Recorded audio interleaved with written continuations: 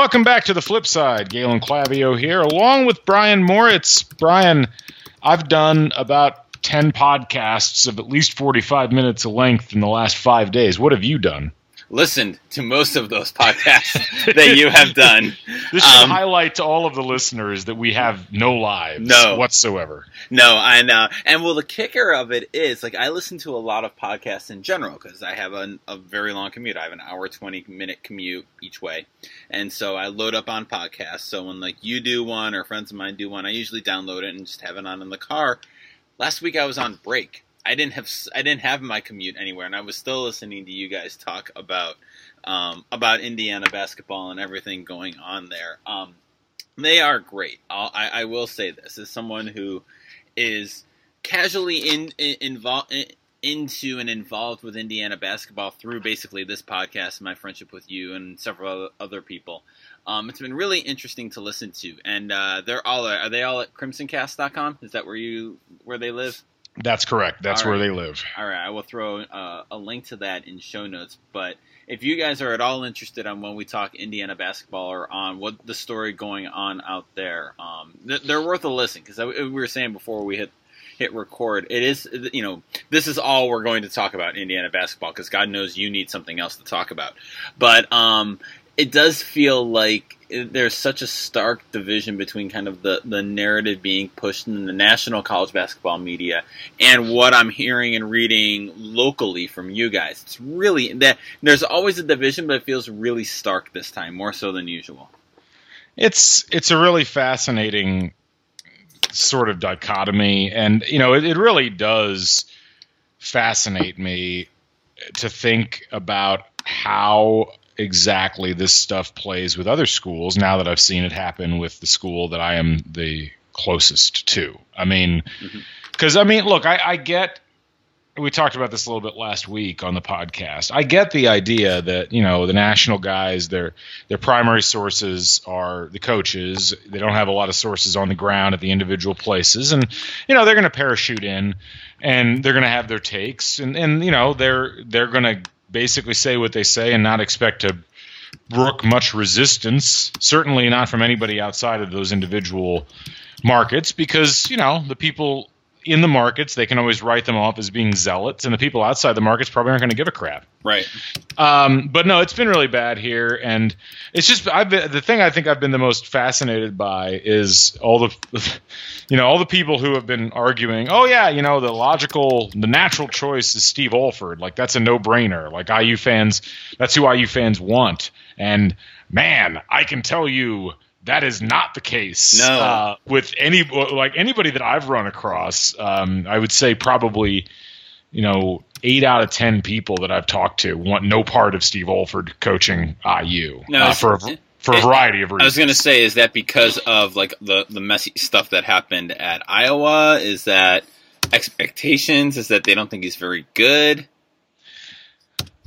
I think it's a combination of a couple of things. Certainly, there's a segment of the audience that is disquieted by what happened at Iowa with the Pierce incident. Many people have argued, okay, it was 15 years ago. There have been no follow-up incidents that would indicate a pattern. I think for most people, the turnoff is a relatively underwhelming coaching resume. It's not a bad resume, but it's certainly not a step up from Tom Crean. And for most of the fans out there, I think, they're kind of expecting, like Zeus or whatever the coaching equivalent of Zeus is to descend from Mount Olympus and take their spot on the sidelines at Assembly Hall. So I don't know. I think we've almost gotten to the point where the anti-Alford vitriol online, at least, has made him underrated as a coach, right? Which I didn't think was going to be possible. Right. But we're kind of at that point. But yeah, it's been a pretty negative environment as far as that's concerned, and yet that's the narrative that's gotten pushed by a bunch of people, and even other stuff like it's interesting when you know people who are close to the program, when you know people that are close to the boosters. That's not a group of people who, who the national media tend to have a lot of contacts with. Right. So when I hear like the name Greg Marshall getting thrown out as a legitimate candidate, it's like, no. Like, I can tell you that, like, from a cultural perspective, that's not the sort of guy that we're seeing talked about here at all. So Okay. no, it's just interesting, the separation between the two. Sure. All right, there are a couple IU related questions that we got from listeners, and we can kind of they're not like super in depth Indiana basketball. They're kind of fun tangential questions, so we can talk about them in a few minutes. Before we get to, we should compare brackets because we talked last week of how crappy they were going to be. But what's your beverage of choice this evening? Having a champagne velvet from Upland Brewing Company. Okay, what kind of beer is that? I'm not familiar with that. Champagne Velvet is it is a Prohibition style Pilsner. Oh, okay. So this was apparently a beer that was being brewed, I think, in Bloomington. It's like in the early 1900s. Okay, interesting. And ultimately they decided to resurrect the recipe, and it's a good beer. I actually. You know what? I didn't like it for a long time. I thought it was kind of weak flavored. My palate didn't really want to accept it. And then one weekend last year, I had a couple of them at a friend's house, and it's like I turned a corner, and all of a sudden it was like, oh, okay, that's really good stuff. I like it. Nice. So I kind of went off board today. I've got a Tanqueray and tonic. Well, okay. Well, see, I almost went that route, and I decided not to because I wanted to stay conscious throughout the course of the podcast. So that's why I'm only going. I'm only going with one, and no, I've come to the realization lately. I don't know if it's that I'm getting old or just drinking a lot of very hoppy beers. But like beer has not been sitting super great with me lately, and so the gin and tonic, and it's kind of.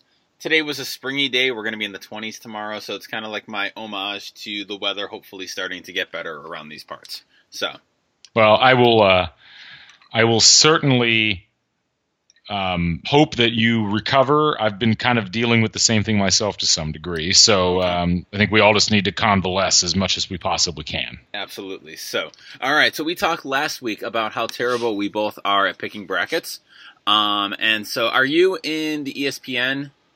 Did you do your bracket through the ESPN Tournament Challenge? I have one through there, yes. Okay, I'm just gonna use that one because that's where I have mine. It's kind of like a standardized like scoring system. So I will say right now I have 420 points in my bracket. I see. There's no easy way to see. I lost Villanova straight up, so that Me too. Sucked. So let's see. Let's see. I'm gonna count my Sweet 16 teams here. So Florida. Whoa, that's the bracket sucked. Gonzaga, West Virginia, Arizona, 4, 5, 6, 7, 8, 9, 10. Oh, I have 11 Sweet 16 teams left, including 3 of my Final 4. So, well, congratulations. Thank Let's you. see. So I skunked my East region, which is hard to do. It really is hard to do. My East. Oh God, that's abysmal. That's oof. Unfortunate, but true. So I have 0 teams there. I have 3 of my 4 Midwest Sweet 16 teams. I have all 4 of my South, nice. and I have 3 of my 4 West. So what is that? 1, 2, 3, 4, 5, 6. So I have 10 of my 16 Sweet 16s. Okay. Yeah, it's funny. Like in hindsight, of course, taking all 4 number 12 seeds to win and 1 number 12 to make the Sweet 16 did not help my cause very much. But it's been such a chalky kind of tournament so far that I really didn't get hurt too badly by that. I took Michigan to the Sweet 16, which is kind of helping my cause out a little bit. But I always find it funny when I fill out brackets, and I know you're probably not like this because you actually put a lot of thought into stuff like this.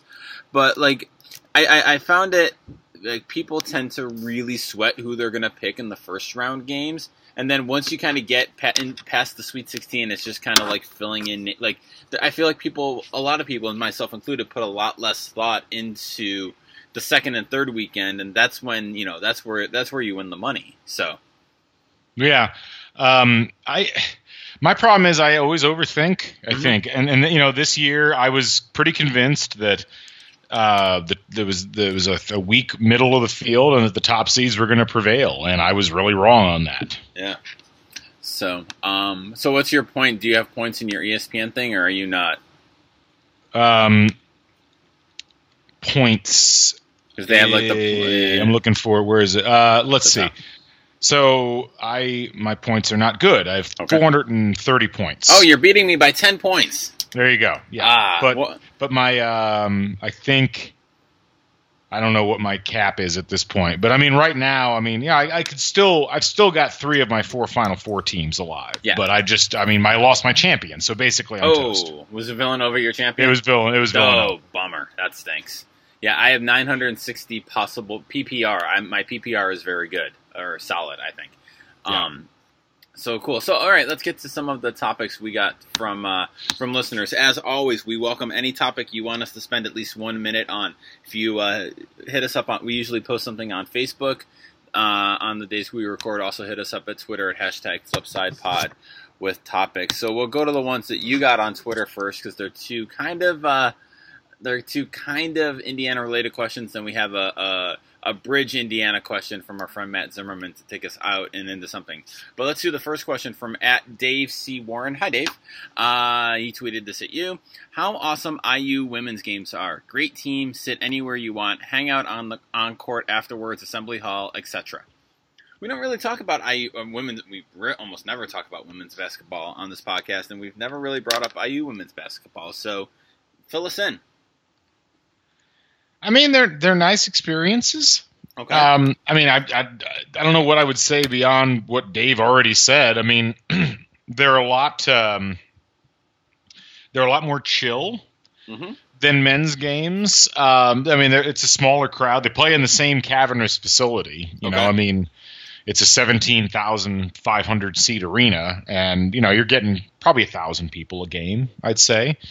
Hey, look, I mean, it's a good time when you go, and I mean, the basketball's better now. I mean, I remember when I was a student, the women's team was frankly just not good at all, and they've done a really good job under the last 2 coaches of fielding a much more competitive team. They're in the women's NIT. Okay.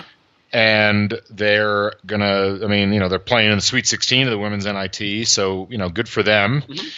It's a good experience, and it's a very economical experience, particularly for families with kids, because it costs. You gotta have a ticket regardless of how old you are to get into Assembly Hall for the men's games, but for the women's games, they're a little more lax about those sorts of things. So. Sure. But no, look, I think a lot, and look, I've done been to a lot of women's basketball games in my lifetime. When I was in broadcasting, the year that I spent as a high school broadcaster in Iowa, probably did more women's basketball than men's basketball because our women's team was really good, or our girls' team was really good. And it's certainly, if you like women's basketball, it's a good place to go. I have found it, and this is obviously the parent in me, and you'll come to know this too, that how there's a certain real value, both economically and just experience wise, of the lower key sporting events, and often that is women's sporting events or like a D3 basketball game or something like that. Because we never. It's funny. When I was at grad school at Syracuse, I was there 5 years. Never went to a sporting event at SU in the 5 years I was there. Now, part of it was I was always commuting. Either I lived in Binghamton or I lived out here in Rochester. That's a haul. But a lot of it was my daughter was little. She was just born. She was born while I was in grad school, and she was 3.5 when I graduated. And so to take her to a football game or a men's basketball game at the Carrier Dome, it's a monetary investment, first of all, because you have to have a ticket, but also in terms of like the overwhelmingness of a big time sporting event can be a lot for a little kid to take in, like all the noise, and if you have people drinking, and not necessarily like in a bad like Bill's parking lot kind of way, but just sensory overload, it can be a lot. It's kind of that, I don't want to spend $20 on it, $20-$30 on a ticket, and we may have to bail after at halftime, or the kid's not going to have fun and it's going to be just a waste of money, and you're not going to have fun because you're taking care of the kid. But the smaller, like an IU women's basketball game, it sounds like the perfect. It's more inexpensive. It's a lot quieter. It's a lot kind of a more chill environment, and they're seeing really good basketball, and they're seeing kind of a high quality product on it. So I've come to really like that and appreciate that. From as a parent who wants to take his kid to sporting events, but has to be kind of judicious about it, I think. That's fair. I don't know. I mean, we've taken our daughter to a couple of men's basketball games, which, have been full force, 17,000 people. She's really enjoyed them. She loves the band. Oh, sure.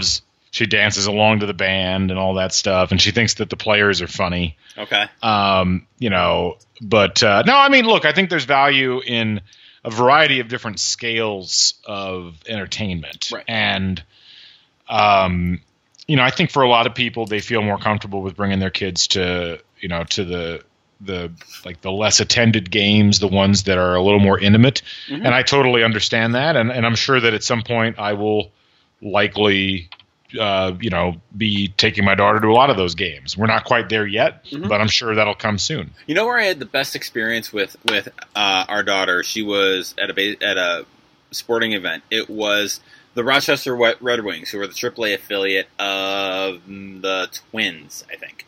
And my wife got free tickets to her job, and Ellie was, I think, 2.5 at this point when we went.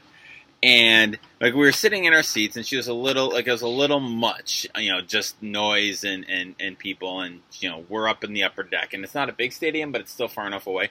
They have at Rochester's baseball field, they have green grass burns along the outfield line, so deep left and deep right, right along where the wall, right along where the wall curves to the foul pole, right there in the corners there. They have right.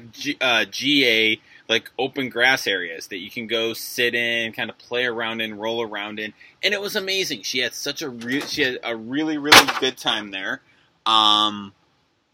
It's far enough away from home plate that you're not going to get a screamer line drive. You don't have to worry about that. It was just it was a total huge, just a really good time. And we've been meaning to get her back to it because my kid's a theater kid. But I think that being able to sit in the grass outside in a baseball day rather than have to kind of sit in a seat, I think is really genius for a family admission.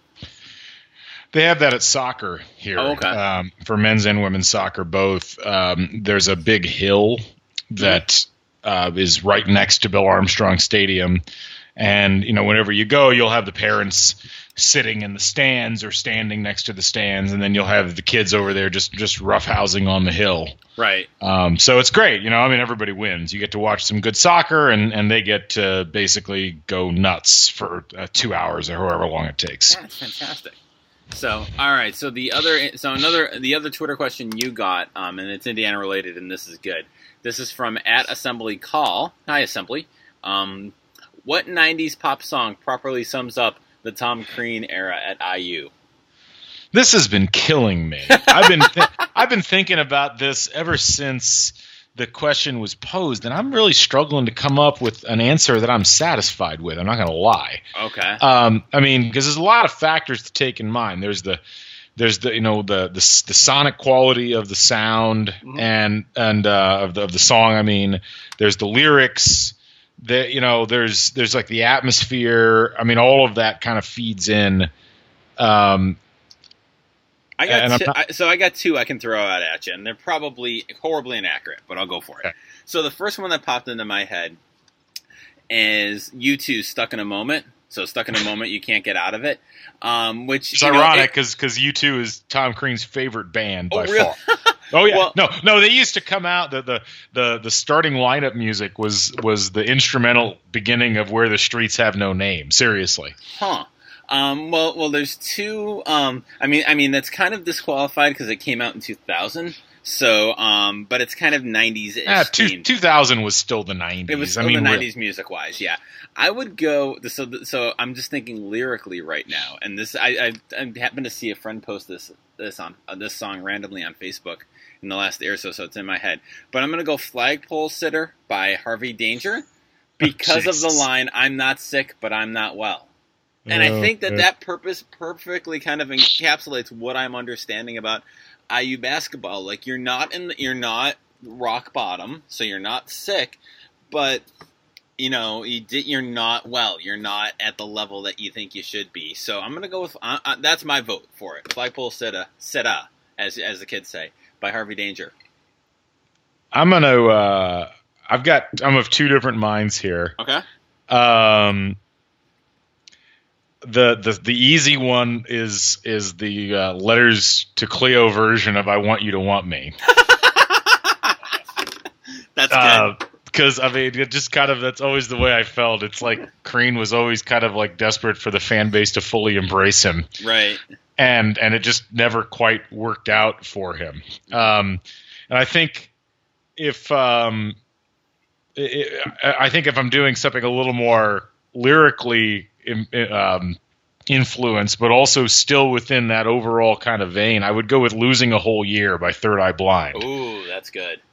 I'm not going to quote all of the lyrics, but if you go and read the lyrics, if you stretch it a little bit, you could probably use these lyrics to describe either the Crean perspective of the relationship or the IU fans' perspective of the relationship.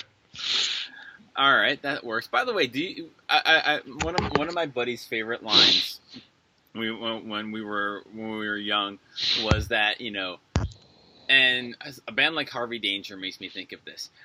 You could probably, in any decent-sized city or anywhere, go up to somebody in a bar and say, "Yeah, I played bass in Harvey Danger." Yeah. Are you gonna know? Do you have any idea what Harvey Danger looks like? I mean, it's a band. It's not a dude named Harvey. It's a band. I think I know because I watched the video a couple of times. Okay. I remember. Okay. But no, I know what you're saying. It's like if you said you played like synths for fastball, right? Or something like that. I mean, I've often thought I should start doing that. Like, like when I was younger and single and like in my mid-20s, like, you could go to a bar, particularly with the way my hair looks now. If I'd had that back when I was you could totally pull that off, right? Yeah, like I was the second guitarist in like Everlast or something like that. Everlast. Wow. Yeah, that's a pull. Yeah, that's something right there. Actually, I'd probably quit if I was actually the second guitarist in Everlast. That song was really annoying. Oh God, it was. It was one of those songs where, like, at first when you heard it, like, whoa, it's guitar and he's rapping and this is the future, and then you realize no, not so. Can I give you a band from that era I heard the other day, and I kept they're like one of the few bands that I actually kind of liked that straddled the 80s or the 90s and the 2000s, because that was that weird period of time. Sure. But I only liked their singles. I wasn't terribly fond of the albums, but the band Fuel. Oh yeah. Yeah, that was actually, they had an interesting sound going. It was almost to Creed, but they kept it just far enough away that you didn't feel guilty about it that much. Right. Plus, it actually had like decent melody going on most of the time. Fuel had some really catchy songs, like really good hooks. And I remember when Chris Daughtry was on American Idol, and like his big performance was he did one of the Fuel songs, and he did it better than Fuel did. He just did a fantastic job of it. And after he was voted off, Fuel actually offered him the lead singing role in their band.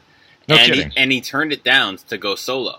And he had his post-Idol career and all. Yeah, but by the way, the best thing about having Spotify and Spotify Premium is just being able to go back down the 90s music and just fall down a rat hole. So, two I've been listening to a lot. I've rediscovered my love of 90s Radiohead. So the Bends I've been listening to a lot. And like, it's always one of those things where like you don't want to say, wow, the Bends is a great album. Like, no shit. Like, hey, Abbey Road, that was really good. The Bends, that's fantastic. But it always I've been listening to to that, and the song Black Star has just been on repeat for me lately. But also, in what I think is the most underrated band and song of the entire 90s and the entire grunge era, Alice in Chains' No Excuses. Yeah, well, okay, so Alice in Chains is an interesting. They are, yes. Yeah, like but they're kind of. I almost don't count them as a grunge band. No, they're a metal band that like kind of got lumped in because they came out at the same time. But then they were a Seattle group, and no one knew what the hell the labels meant at that point. Absolutely. Right. I mean, they were definitely the heaviest and like, the like most metal of that whole of that scene. But Jar of Flies, the EP that they put out, I think it was in '94 because it was my junior and senior year of high school. We listened to that forever, and that is it's an interesting album. It's very much more acoustic. It's not an album. It's an EP. It's a 6 or 7 song EP. And just wonderful. Like, if all you know of Alice in Chains, I know we have some younger listeners, younger than us at least, if all you know of Alice in Chains is like the heavy stuff you hear on the radio, like Rooster or Man in a Box or something like that, give Jar of Flies a spin on your streaming on your streaming channel of choice. I think you'll be surprised by it. I'll give it a shot. Okay. I just listened so one of the things I've been doing, like, we'll be cooking dinner and the baby loves music. So we will play music while the baby is like hanging out on the floor, and she just loves it. She thinks it's great. But I'll try to pick random albums from various eras. And what the hell is the name of the album that we just played? The full Alice in Chains album. Hang on. What the hell is it called now? I'm struggling with this. This is great radio here. Dirt. Oh yeah. You know, which again, it's a good album, but that's some heavy stuff there, as the kids would say. I mean, it is. Right. So I don't know. I don't think I do think they're a little bit underrated, but only by certain people. And I'd say they're very highly rated, not overrated, but like very highly rated by people who know about them. So maybe it's not an underrated issue. It's more of a underknown issue. Underknown, or they're better known in a genre with which I'm not, I don't live in. So like I don't live in like the heavy metal world, so I don't know how Alice in Chains is viewed in there. So, but I remember writing a column about Lane Staley when he died. I was still working in Olean and writing columns at the time, and I was writing a lot of music stuff. And when he died, I remember, they were like, of all those Seattle bands, it was like, and this has changed since then. In the 10 years, they've had a surprisingly long shelf life compared to some of the other bands out of there. But like, they never had that one. At the time, had that one album, right? They never had their Nevermind, their 10, their, the Soundgarden album, Super Unknown. They never had that one big, great album that, like, kind of defined them. They always had, like, very good songs throughout albums, but they didn't have that one kind of masterpiece-y type album. But they've had longevity. Like, I feel like they're still listened to a little more than Soundgarden. And Pearl Jam and Nirvana are their own little world. And Soundgarden is one of those bands that I always felt like I should like more than I did. I always wrote nice things about them because if you were writing about music at the time, you had to write nice things about Soundgarden. But I don't know, like they never stuck with me in a big way. Soundgarden and Stone Temple Pilots, I feel like get unfairly graded during this era. Okay. Because again, I think people were trying to grade them on something that they weren't. Mm-hmm. And I get that. That's an understandable phenomenon. But I don't know. I mean, I think Soundgarden's they're good. I mean, they're not. Are they great? No, but not everybody was going to be great during that era. And sure. I think you needed a broad middle. In order to have the highs and also the lows. And I think they filled that very well. They had some very memorable songs. They again were kind of a little more. I don't know if they were necessarily metal, but their aesthetic was not punk. Mm-mm.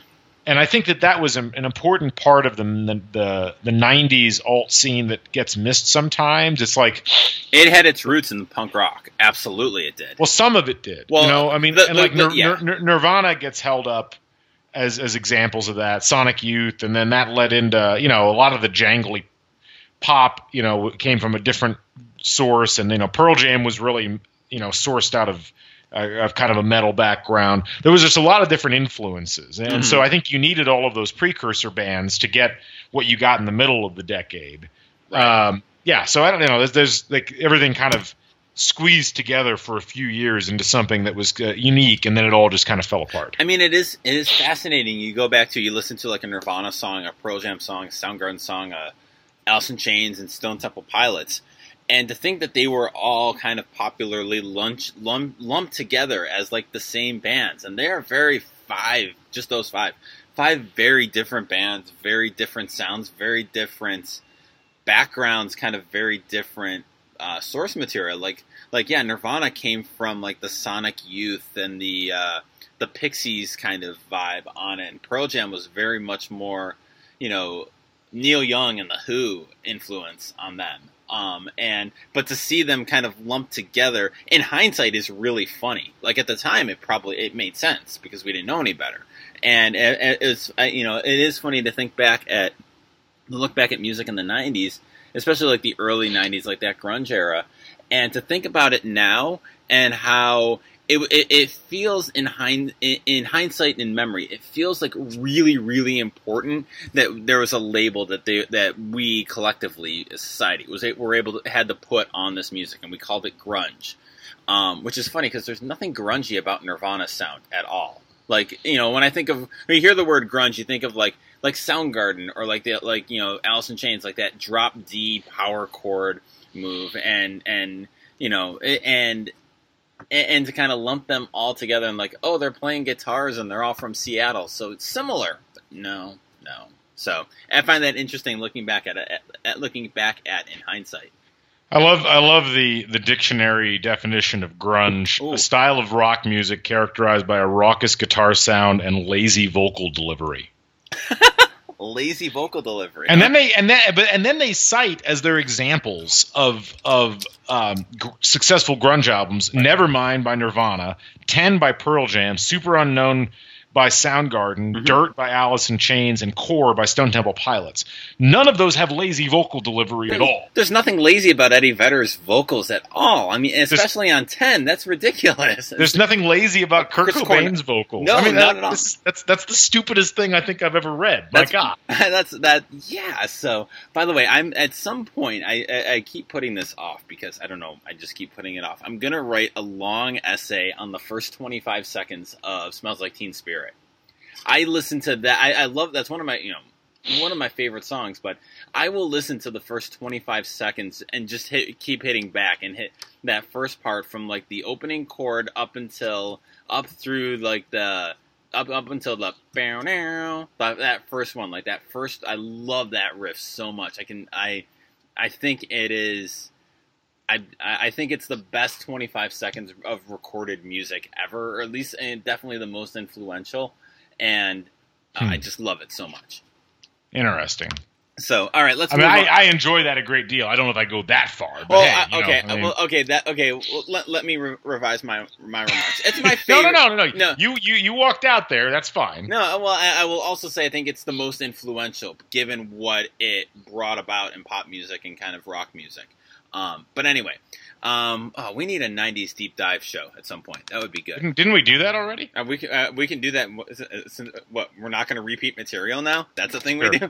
All right, point. So 2 questions from Matt Zimmerman, a very good friend of the show. So we'll do the IU one first, and then we'll get to the journalism one. I'm fully passing this one on to you, because I got nothing on this. So Matt asks, if the IU basketball candidates are Star Trek guest stars, Steve Alford is Ston? S-T-O-N-N. Ston, right? Having everyone else talk for him and about him while he stands there with a dumb look on his face, and there is no logic in preferring him over Archie Miller. I got nothing. More on the Star Trekness of it than the IU basketball of it, because I did ask that there not be any questions about the coaching surge, and this is kind of a violation of that. But that's okay. I mean, I don't know. Matt doesn't like Steve Alford. I'm a bit ambivalent on Steve Alford as a coach. But no, I don't think that he's Ston. I think he's actually very actively lobbying for the job behind the scenes. I don't think Ston was really doing much of anything in that particular episode. So no, I don't know that I fully embrace the theory put forward there. I do think that there are some logical reasons why preferring Steve Alford over a couple of other candidates makes sense, but I appreciate the attempt at humor. Let's put it that way. Yeah, it's good, and I feel bad not being able to contribute just because my Star Trek knowledge, as we've said on this podcast before, is nil, like almost less than nil. So I'm, bring up Star Wars and we can talk. But the Star Trek, I've got nothing. So I'm going to defer and say Matt is absolutely correct on this one. There you go. I like that. All right. So Matt's other one. This is a really, really good question. So we can kind of pivot back to kind of media and journalism talk. So this is, again, a friend of the show, Matt Zimmerman. Saw the talk about debate come up again on Twitter this week. A journalist from USA Today mentioned it. And this is what Matt is referring to is the practice of sports writers asking their questions and saying, talk about your team's defense in the second half. Talk about your shooting in the first 10 minutes, something like that. So using talk about, instead of asking a question, using the phrase talk about.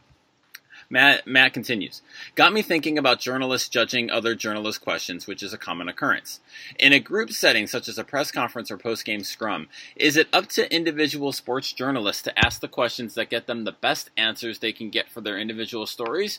Or should they ask questions that please other sports journalists in the room in a phrasing that pleases the other sports journalists in the room?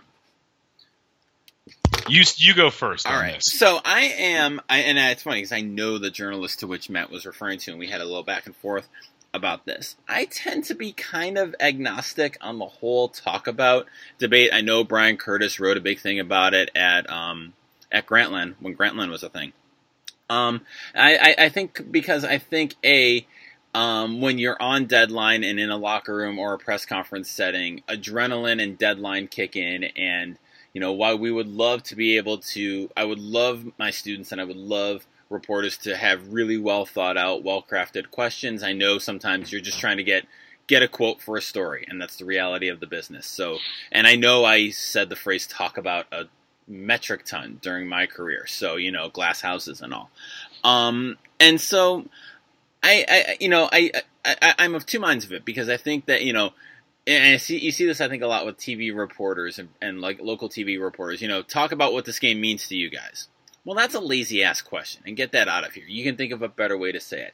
But I do think that talk about can be used in a way that indicates that you're asking a more open-ended question, and you can use it correctly. Like, you guys seem like you got really tired there toward the end of the game. Can you talk about what they were doing offensively that wore you guys out? And I think in that case, that's a perfectly fine use of it. And so I'm not a let's ban talk about questions. I'm not. I find it really interesting and useful the way Matt frames this question. Basically, your job as a sports reporter in the room is to ask the question that's going to get you the best answer for your story. And one of the rules I teach my students in interviewing is you're not there to show off. You're not there to look good to the source, or by Matt's extension to other reporters. You're there to look good. You're there to get information for the reader, and whatever the best way is to do that. And I think that if sometimes having to drop a talk about that, can you talk about that? To get maybe a reticent or quiet person to open up a little bit, if that's useful and if that's a good answer that's useful for your readers, I don't necessarily have a problem with it. And I'm not always a huge fan of what I guess would be bloggy called sports writer on sports writer crime, or the shots fired type thing.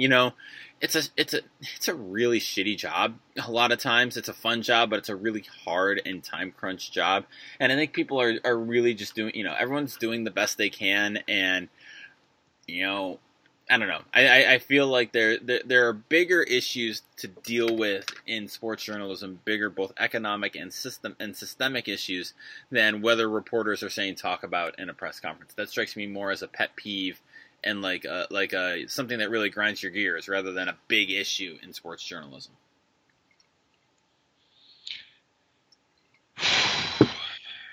Yeah. That's the kind of in-depth journalistic analysis you can expect from a couple of professors in sports media. I think it's funny because I think if there's a person in current or former sports journalism that is most opposed to like pleasing other people in the press room, it might be Matt Zimmerman, right? Which is noble, absolutely. But I also look. I get the argument that the talk about thing is not a great question, but I also don't think it matters if you're getting an answer. Like, okay. I don't think that. I mean, what are we doing here? Like, we're trying to, like, at the end of the day, in a situation with a bunch of people sitting in a room, trying to get this coach or this player to speak words. Ultimately, you just want that person to say something quotable to put in your story, right? And ultimately, until we start in giving out bonuses for the eloquence of the question, I tell you, I think a much bigger issue than people ask and talk about is people asking like 3 questions at once. Oh my God, no kidding. I mean, it's funny. All this commentary on, whether talk about's an acceptable question, and then I hear the just horrific structuring where you got coach, can you talk about this and second question da and it's like, no, just ask a question. Right, because first principles, Clarice. I mean, the first thing you want to do is, if you ask 2 questions, they're going to answer the one that makes them look good, or they have an easy, know-nothing, facile answer to. You never give them an out like that.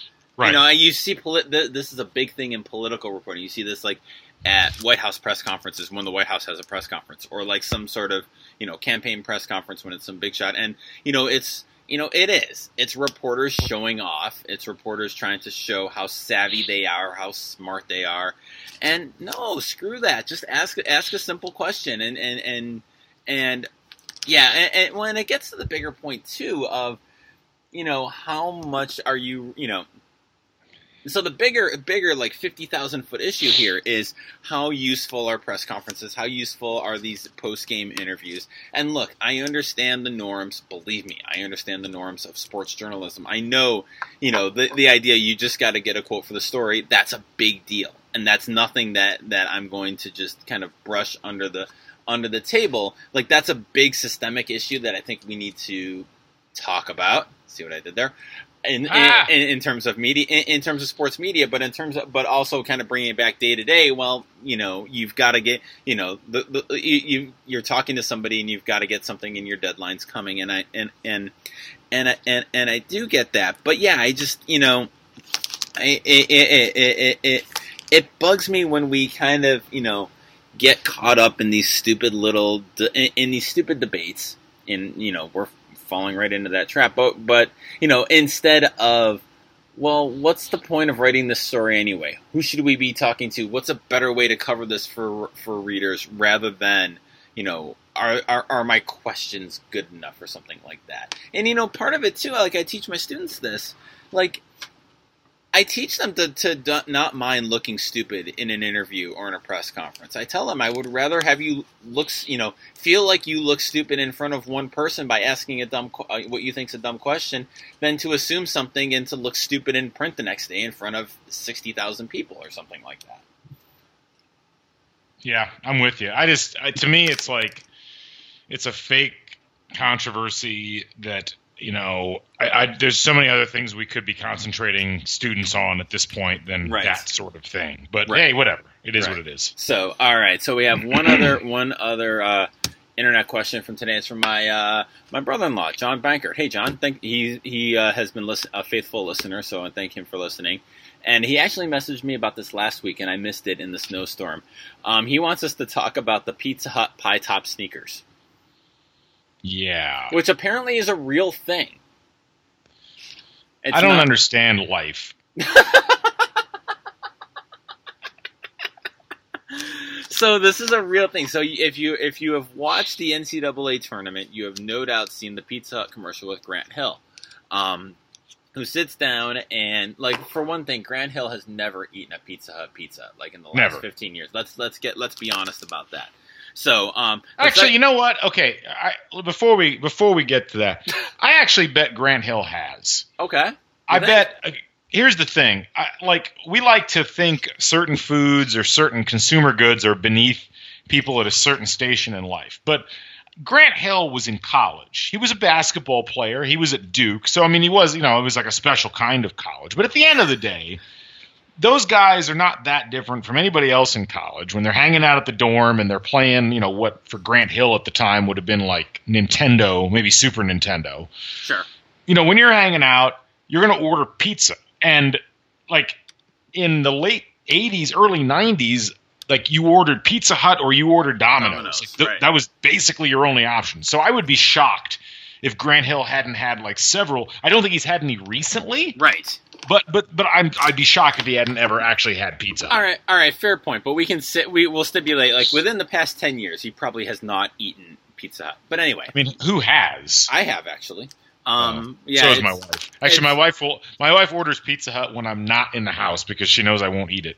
I actually, I prefer, if I'm going to get crappy pizza, I'm going to get Domino's any day of the week over Pizza Interesting. Hut. But yeah, but no. So so you've seen the commercial, and it's like you can order by phone, you can order by app on the computer, or by shoe. And you hit it's a big like it looks like the Reebok pump from the 90s. And you like hit the button and it orders a pizza. Well, sure as shit, there is actually one pair of these Pizza Hut shoes, which apparently has a Bluetooth connection to it, and it connects to the Pizza Hut app that you will have on your mobile device, so that when you hit the button, it will play. It basically activates the app and places an order for your saved order or most recent one. So the Pizza Hut shoe thing, so it's a thing, and so that got me thinking. Because I don't want this for Pizza Hut, because Pizza Hut. But, so what food would I want to be able to have one-touch delivery of, and what kind of clothing would be really... What's the ideal combination of food and clothing for, like, instant order, where I don't even have to pick up a phone or anything? So, I'm gonna let you mull this over. The delivery my food would either be a Moe's or Chipotle, so some sort of Mexican, fast casual Mexican. I tend to prefer Moe's to Chipotle, but that's a very 51-49 8-9 game. So I could go either way on that one. I could go either way on that one. Okay. So whoever's offering me the best deal of the day, probably Moe's, because the chips and queso, the chips come with it, which is a huge deal. But anyway, right. So okay, so we'll say Moe's. So what's the piece of clothing? Because the shoe is funny, but you got to be wearing your shoes in the house. You got to have access to them. You got to wear the shoes in the first place, and they do. They look like the pumps from the 90s. So I'm thinking like a lapel pin or like a button on the on a shirt. So like you got a button down shirt and you got the useless pocket up on the breast pocket. You get like a little button on there that you can press. 20 minutes later, a Moe's or Chipotle at your door. This is what I do with my days, apparently. I've been thinking about this real hard. Well, on the piece of clothing thing, this is where I think Google Glass should have gone. Oh, good call. Yes. Because I mean, just if you're wearing the glasses around and you can just press a button, or you could mind control the app, right to place the order without really, like just one like food, and then boom, like it orders it automatically. Right. What am I getting delivered? Yeah, what are you? Yeah. I'm gonna say, I'm gonna pretend that I'm not lactose intolerant, and I'm gonna say Cold Stone Creamery. Ooh, ice cream, huge. Very. Because good I pick. think ice cream as a delivery item is actually maybe the most underrated food stuff. No question. Yeah. Any kind of dessert. Yeah. Some ice cream or like any kind of dessert type food, I think would be great, because that's what that kind of, solves the 9:30 at night. You're hungry. You want something sweet, but you're not gonna make anything. You're not gonna make a pie at 9:30 at night. You're not gonna make a batch of cookies or anything like that. You just want something there. And that I will quibble a little bit. I think Google Glass, that was a great idea, but I think that's a bit of a cheat, because that's wearable tech. That's no different than like an Apple Watch or like my Fitbit.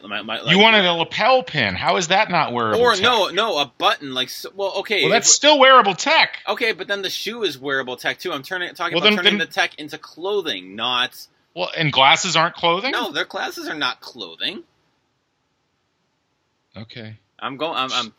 So shoes are clothes, but glasses aren't? Yes. Okay. I don't agree with that at all, but all right. Ask me my reasoning for it. I don't really want to know. I don't really have any. Well, I mean, so does that mean I'm not allowed to have like the Star Trek The Next Generation like No, I'll grant thing that you press on your chest, That's basically what I'm looking for. Yeah, again, I don't do Star Trek, so I don't know the name of it. Matt Zimmerman right now is listening to this podcast, yelling at his phone or computer the name of it. But like the little thing that you hit, that's what I want. Although instead of speaking to it, I hit it, and I get a burrito in 20 minutes. I don't think that's too much to ask. We have technology to do it. Well, I mean, I guess. I don't know. It's interesting. Do we need wearable anything? No. I mean, we've got devices all over our houses. Like, I think the wearable aspect of it is kind of unnecessary. No, I mean the one wearable. So I say this. I have two things of quote wearable tech. I have a Fitbit, one of the newest Fitbit thing. So it measures steps and heart rate and stuff like that. And it connects to my phone, and it has so I get like when I get a call or a text, I get an alert, and it shows up on my wrist, which is kind of handy, but also kind of a pain in the butt. And I also have I think wearables work when there's a specific purpose to them. So like the Fitbit, generally like steps, health, physical health, or something like that. I have this Spire. It's a little stone that my wife got me, and you wear it around, and it's a little thing, and I'm showing it to my computer, like you can see me, but it's a little thing. It buckles to your waistband, and you wear it, and it measures your breathing. And so basically, the idea of it is when it can sense that you're breathing in a rapid manner, like in a manner that indicates that you're under stress, it buzzes, and you get an alert on your phone at the same time saying your breathing has been stressful for 5 minutes. Time to take a deep breath or something like that. It's amazing. It's actually really, really helpful if you have like anxiety or stress or kind of anything like that. And I think that's where, I think that wearables, when they have a specific purpose like that, can be really useful. I think one of the many myriad problems with the way Google Glass came out was that it was just kind of this cool thing that like, hey, you're wearing glasses that are also a computer. And there's not that, I feel like for stuff like wearable tech, you do need that hook for consumers to be able to say, oh, that's the problem that this solves. Like, I want to move more. Hey, the Fitbit will tell me if I've reached 10,000 steps, and it will buzz me when I need to or when I had it. And Google Glass doesn't really solve that problem. Yeah, I guess. Did you have Google Glass? I'm trying to No, remember actually, okay. I tried to sign up for it. Oh, that's right. And you had to pay for it or something like that? They wanted me to pay $1,500 for it. And I was like, no, I'm not doing that. So yeah, no, and I have a Fitbit, and it's nice. It doesn't do a whole lot more than my phone did. Right. But no, I mean, look, I think you're right to some degree. I think a lot of it comes down to, what are you going to get people to spend money on? It's either solving a problem or it's just something that becomes ubiquitous. Right. So yeah, I don't know. I just think the food ordering thing, I just don't think we need wearables for that. No, and definitely not. And like you were saying with the Google Glass, like you want to think food, but how many times have you thought, oh man, I wish Taco Bell delivered? And Lord knows you don't need that kind of technology tied to an actual thing that shows up in 20 minutes with a gordita or something like that, because that's not ending well for anybody. Probably not. No. So I think we have helped a lot of people today.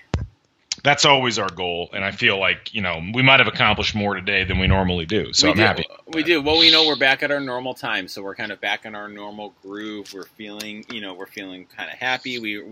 We've had a full day to kind of mull over the topics that people want to talk about, so.